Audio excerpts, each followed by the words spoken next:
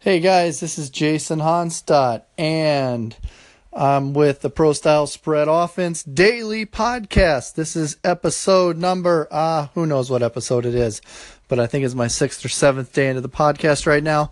And once again, I'm transitioning from my main podcast where I will still be posting episodes. Those are a little more longer.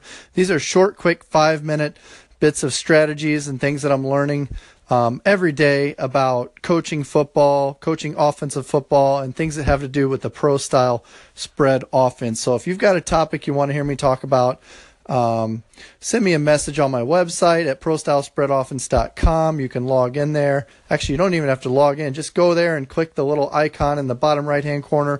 It'll pop up a little chat box, and we can start chatting right away. Or you can, if you're on anchor.fm, which is where I'm hosting this podcast, and you get the app, you can do a call-in. Click a little call-in and send me your question live.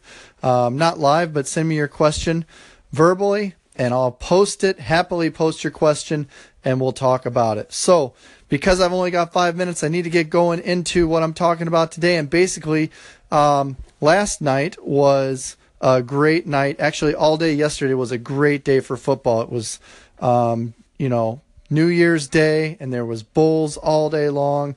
My schedule wasn't watching Bulls pretty much all day long, but I was able to break away a little bit around 4 p.m. and start watching some of the big tournament games. And so I was super pumped Oklahoma was in it because I love their offense. I love how they've got the air raid. I call it the pro raid, pro style air raid. So basically they run a lot of zone run and 1-back, 2-back sets, and they've got the vaunted air raid offense mixed in with that. And of course, Baker Mayfield is entertaining as all get out as well. Although he played pretty well, but he didn't win it for him. He could have come in and won it for him at the end, and he didn't do it. So anyway. The first half was pretty impressive by Oklahoma, all right? They jumped out. They were scoring points like crazy, and the offense was humming, all right? And that was cool. That was fun to watch. But then in the second half, Georgia came out and started doing some different things. And so I was watching the coaches' room on ESPN News and listening to what they were talking about, and they made a big note about the fact that Georgia's adjustment to Oklahoma's spread was to go into kind of a man-free look. So they had a free safety up top and man coverage on the outside, sometimes man straight across if they were bringing extra pressure. And they went into a bear front. Now, a bear front against a spread offense team is basically this. You've got a defender on the defensive line. It's a 5-man front covering all of the offensive linemen. So there is no one uncovered. There are no gaps that defensive linemen are not sitting in right now. So how do you run the ball against that? And it was a great point that the coaches in the room made is they've gone and made them one-dimensional, and they had done that. They made them one-dimensional so that literally they were taking away the run game.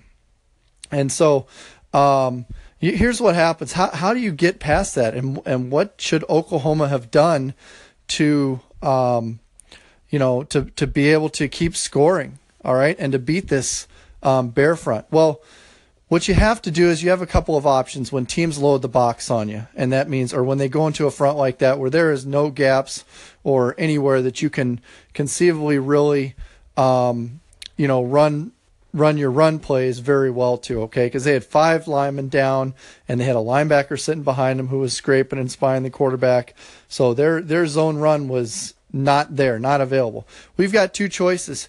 You can either bring more of your players, if you've got the personnel to do it, into the box, and it just becomes more of an old school, all our guys against all your guys, and we're running the ball, we're going to ram it down your throat, we're running it no matter what. If you've got that, that's Georgia's style. Georgia scored touchdowns on that because Oklahoma was not ready for that defensively.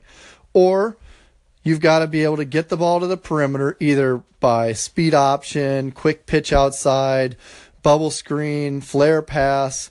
You got to be able to bring that kind of outside perimeter stuff without, and your blocking has to hold up on the perimeter. Unfortunately, Oklahoma couldn't do it, and they ran into some trouble. So that's my call for today. I'm going to record. Hang on, All right, coaches, so part 2 of my Oklahoma versus Georgia breakdown.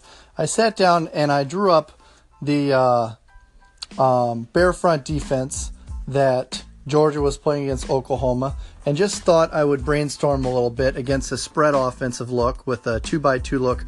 What exactly could you run that might look good against that? And the more I looked at it, the more I realized that Oklahoma was trying to do some of these things, but they were just outmanned in some other positions. So the first thing that I thought about was getting the ball out to the perimeter with a bubble screen. Now, when you've got all your perimeter receivers covered, so in a 2x2 look, if both the wide receiver and the slot are covered, you can't throw a bubble to those guys. If you do, you've got a guy.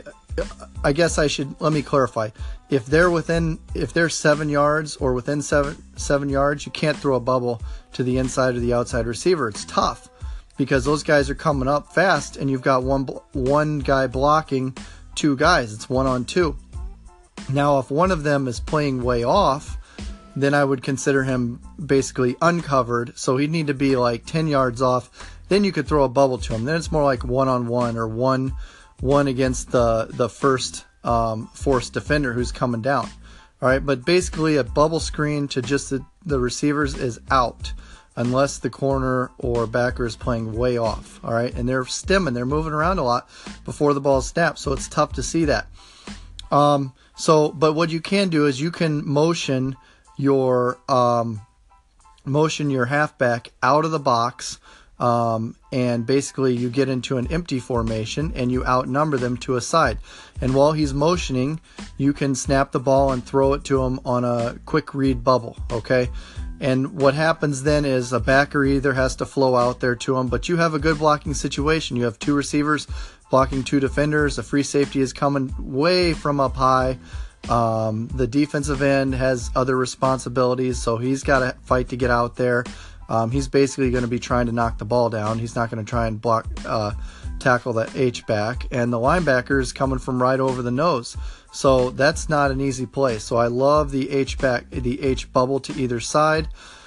And again, preferably to the wide side of the field, so he's got room. And again, that's predicated on the fact that your wide receivers can block well. If they can't block well on the perimeter, you're screwed. Don't run it.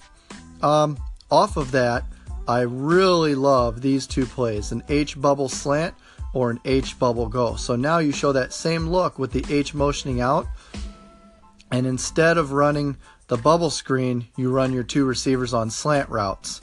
All right, that puts a ton of pressure on that backer in that corner to determine, is the ball going to the bubble, and they're seeing the motion, they're thinking bubble right now, or do they have to fight through blocks? So they got to read, is that receiver blocking them or running a route? It's a real difficult read to make, in addition to also keeping your eye on the quarterback and seeing what's happening. Okay, and if quarterback gives a quick pump fake or can even just kind of nod towards the H, it can freeze either the backer or a corner and open up a slant right behind him. So I really love that route. Another one is an H-bubble go. Again, here you got to be a little more cautious because you got six guys coming and you're losing your H-back in protection. So this can be tough to get off, but if you can get it off, it's money. It can be a touchdown. Basically, you send those guys on a little hesitation and go on the outside, and then nod at the H bubbling out, and then toss it downfield. So whoever's farthest from the safety. All right, moving on. Another play, sprint out with rubs. I love sprint out against looks like this because you don't want to have anything to do with all those linemen on the inside. So take your H back, maybe sub a F back in for him, and block that end on the perimeter so you can get outside and just run rub routes or outside breaking routes or crossing routes. Anything that works good, any two-man. You can even run this to trips, three-man combination routes, or have your trips receiver block down and release your H-back out. A lot of things you can do with rub routes and a quick sprint. I like to call it a quick sprint because you're not trying to slow sprint it out. It's a quick sprint so that the free safety can't come over and make a play. Stay away from the zone read, though. Not a good look. But that's all I've got, coaches. There are things you can do when teams are just killing you inside the box. You got to force them to move it out. Take advantage. Play the game on the edges is what you got to do.